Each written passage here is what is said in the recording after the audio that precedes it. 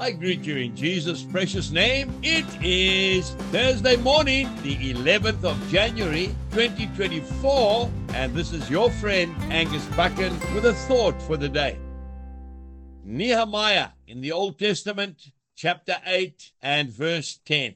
Do not sorrow, for the joy of the Lord is your strength. And then we go to the Gospel of John, chapter 10 and verse 10. The thief does not come except to steal and kill and to destroy. I have come that they may have life and that they may have it more abundantly.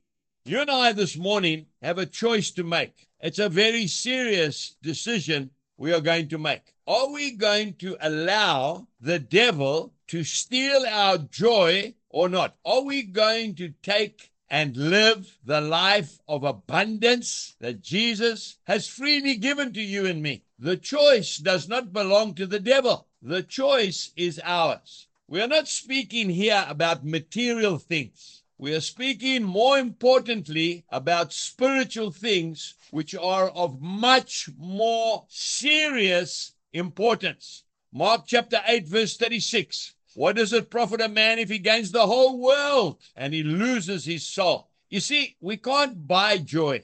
We can't earn happiness. It is found within our very soul.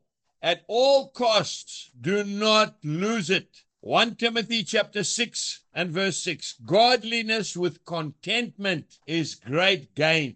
Now, why am I sharing this thought with you today? Because our daughter and her husband bought my wife and I a little gift, a 6-week-old puppy. This puppy is enjoying abundant life, I can tell you. It is a miniature tornado.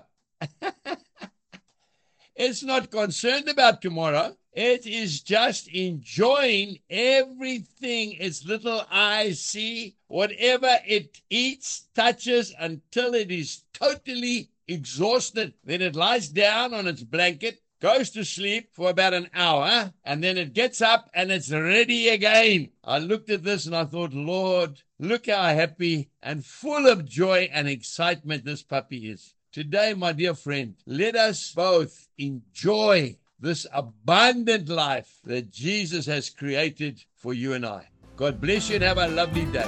Goodbye.